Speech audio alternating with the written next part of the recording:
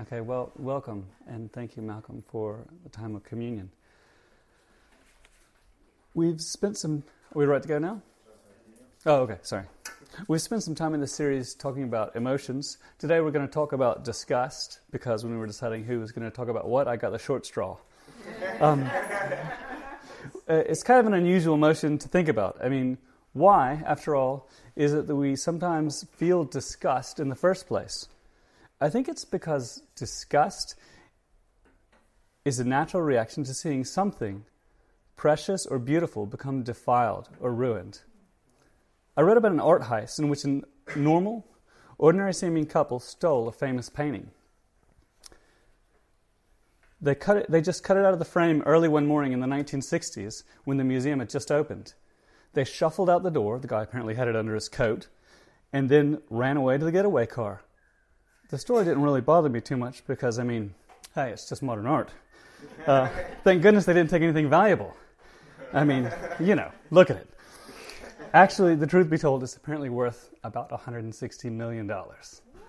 How is this possible? By contrast, when I heard about the destruction of the artifacts at the Museum of Baghdad, the destruction of artifacts that were thousands of years old, which took place after the U.S.-led invasion of Iraq, I felt kind of sick. Here were beautiful and important artifacts that were thousands of years old, which had shaped our understanding of the ancient world and which had been stolen or demolished. Now these pieces had real value. Perhaps I've revealed some of my biases, but you get my point. We feel disgust when something beautiful or precious is treated without the dignity, care, and respect that it deserves, when innocence is trampled on for some ugly purpose or no purpose at all. The most obvious example is when we hear of harm done to children, but sadly there are plenty of other examples of people being horrible to each other.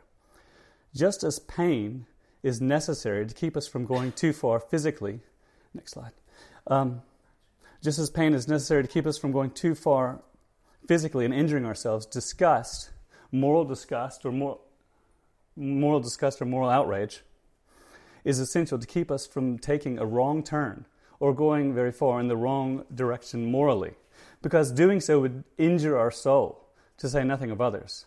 Disgust is, to our moral sensibilities, what pain is to our physical senses. The famous ancient Christian theologian St. Augustine explained that evil is a privation. It is a distortion of the good. It does not exactly have its own real existence, but it is the result of something good being altered or warped into something ungodly, some ugly thing. And disgust is a very natural internal reaction to all this. We hate seeing what is beautiful, what is precious, dragged through the mud. In an unexpected kind of way, the emotion of disgust, perhaps more than any other emotion that we've talked about so far, gives us reason to believe in God. This is a little unexpected, I know. See, normally, every time something bad happens, we're used to hearing someone else say, or we ourselves say to ourselves, "Where is God? How could this happen?" I remember when I was a teaching assistant at my senior year at university, and it came up that I believed in God. The professor, who was a very smart Jewish guy, commented kind of offhand, "Well, what about the Holocaust?" His comment sort of exemplifies this view, where the fact that such bad things can and do happen is in the world is sort of put in the balance as evidence somehow against the existence of God.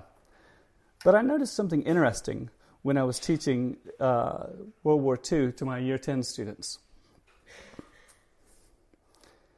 We showed them Schindler's List at the end of the term, and some of the students were so disgusted at the Nazis that they actually yelled threats at the Nazi characters in the movie. "What about I come beat you up? I'm going to kill you!" Like they're yelling at the screen. And it was just so evident to me. We feel disgust because we know that's not how things are supposed to go. We have a deep sense that people should be treated with dignity. We feel disgust when we see another person, a human being with innate dignity, being treated like trash. We know in our bones that's wrong.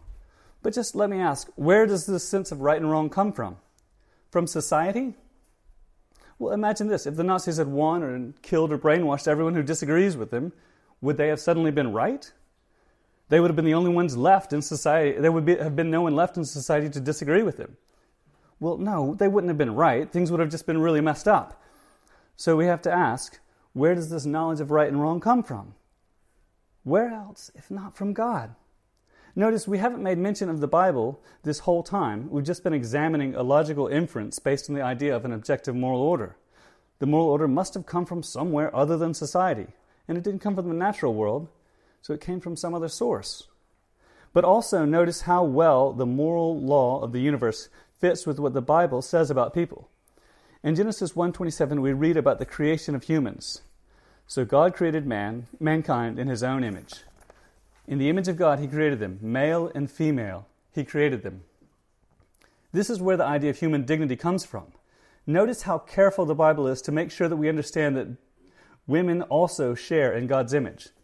I wonder how many other ancient texts from the second millennium before Christ would be careful to make sure that we know that women have equal dignity with men in this fundamental way. There's a little hint. So we came to infer the existence of God just from a logical analysis about the moral order of things. But we notice that this way of looking at things fits right at home with the Bible. After Genesis 1, which describes how we are created with dignity, comes Genesis 3, which describes humanity's fall from grace. Adam and Eve turned from God and severed the close relationship that humanity enjoyed with God. At one point, humanity was naked and unashamed in the presence of God. Now our natural impulse is to run from God, to hide from God, or to disregard God, and even rebel against his ways.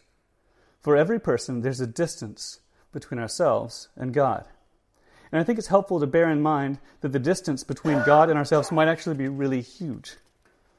One Bible verse in particular comes to mind that gets this point across. The prophet Isaiah is searching for a metaphor so Israel can understand how far they are from God. In Isaiah chapter 64, verse 6, he says, "All of us have become like one who is unclean."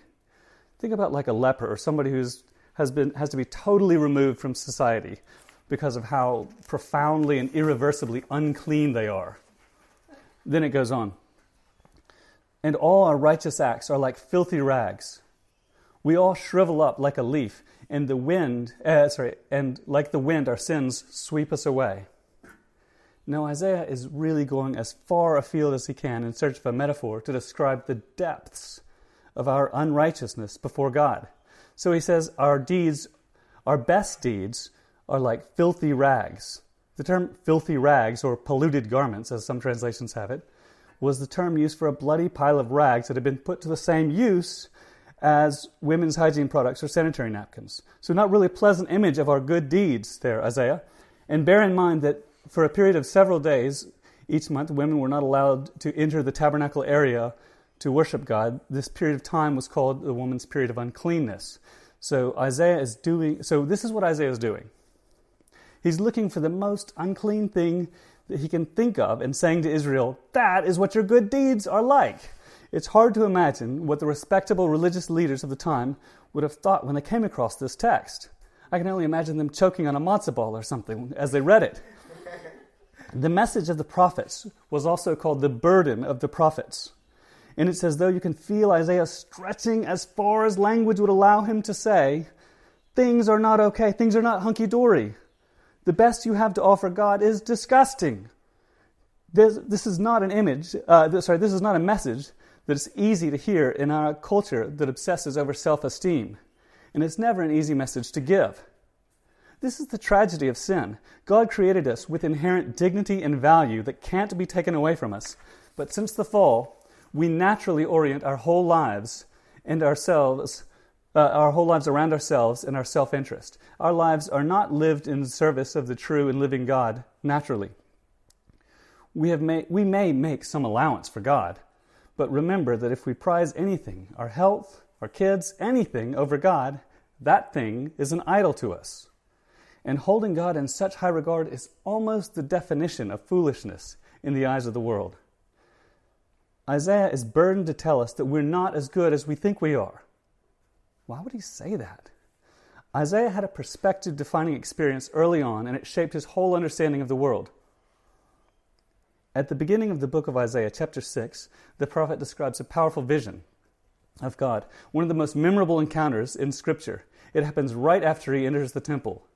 I saw the Lord high and exalted, seated on a throne, and the train of his robe filled the temple. Above him were seraphim, each with 6 wings. With 2 wings they covered their face, with two they covered their feet, and with 2 they were flying. And they called out to one another, Holy, holy, holy is the Lord God Almighty. The whole earth is full of his glory. At the sound of their voices, the doorposts and thresholds shook, and the temple was filled with smoke. Woe to me, I cried, I am ruined, for I am a man of unclean lips, and I live among a people of unclean lips, and my eyes have seen the King, the Lord Almighty. Isaiah had a vision of the majesty and beauty of God, and his first response was to say, Woe am I am a man of unclean lips. And after Isaiah saw the surpassing greatness of God in a vision, he reevaluated the world around him. He even reevaluated himself. There's a nice quote from Oliver Wendell Holmes that goes something like this: a mind that is stretched by a new idea can never go back to its old dimensions. This was a big new idea, an earth-shaking vision of God Almighty.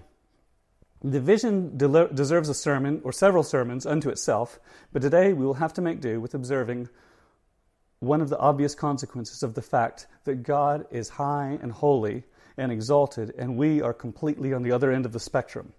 There's a gaping chasm separating us from God. And if the best we have is only adding to the problem, only making us further removed from God, how are we supposed to fix this? Well, there is another, even more famous passage in Isaiah, and it deals exactly with this problem. It turns out that we can't come to God, but Isaiah chapter 53 gives us God's solution. He comes to us. Isaiah speaks of God's chosen one, and things do not unfold as you might expect.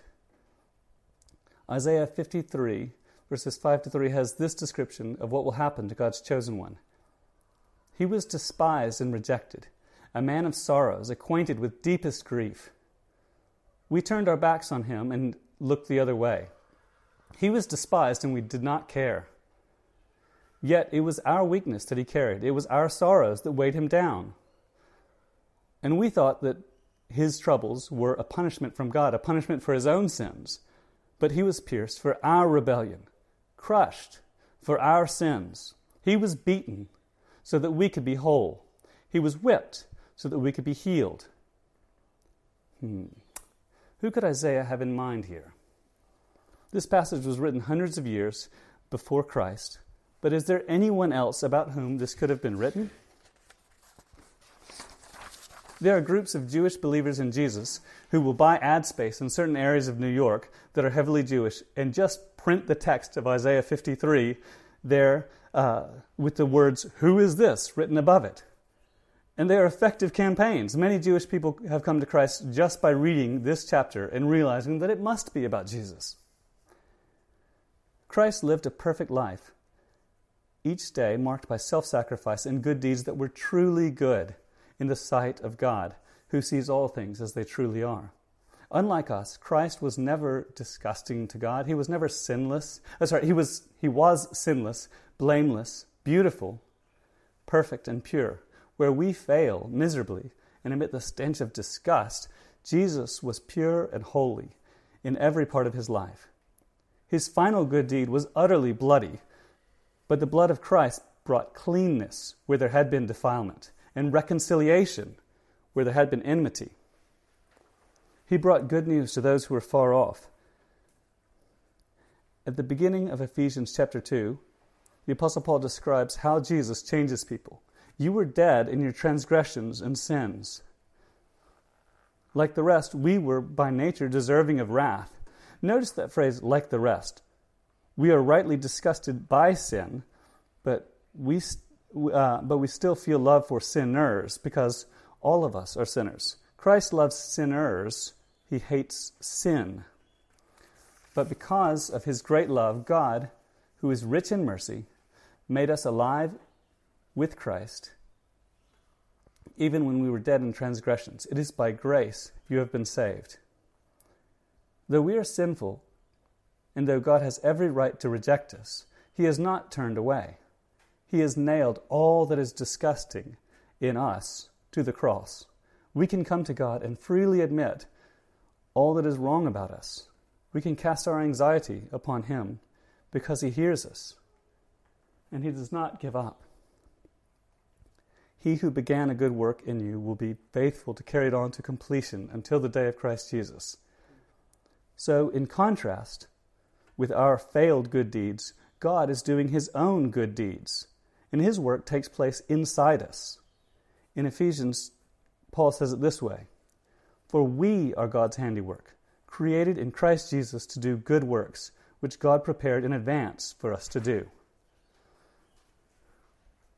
Once our good deeds were something disgusting to God. Now we are the good work that God is doing. Our salvation came because of Christ's work.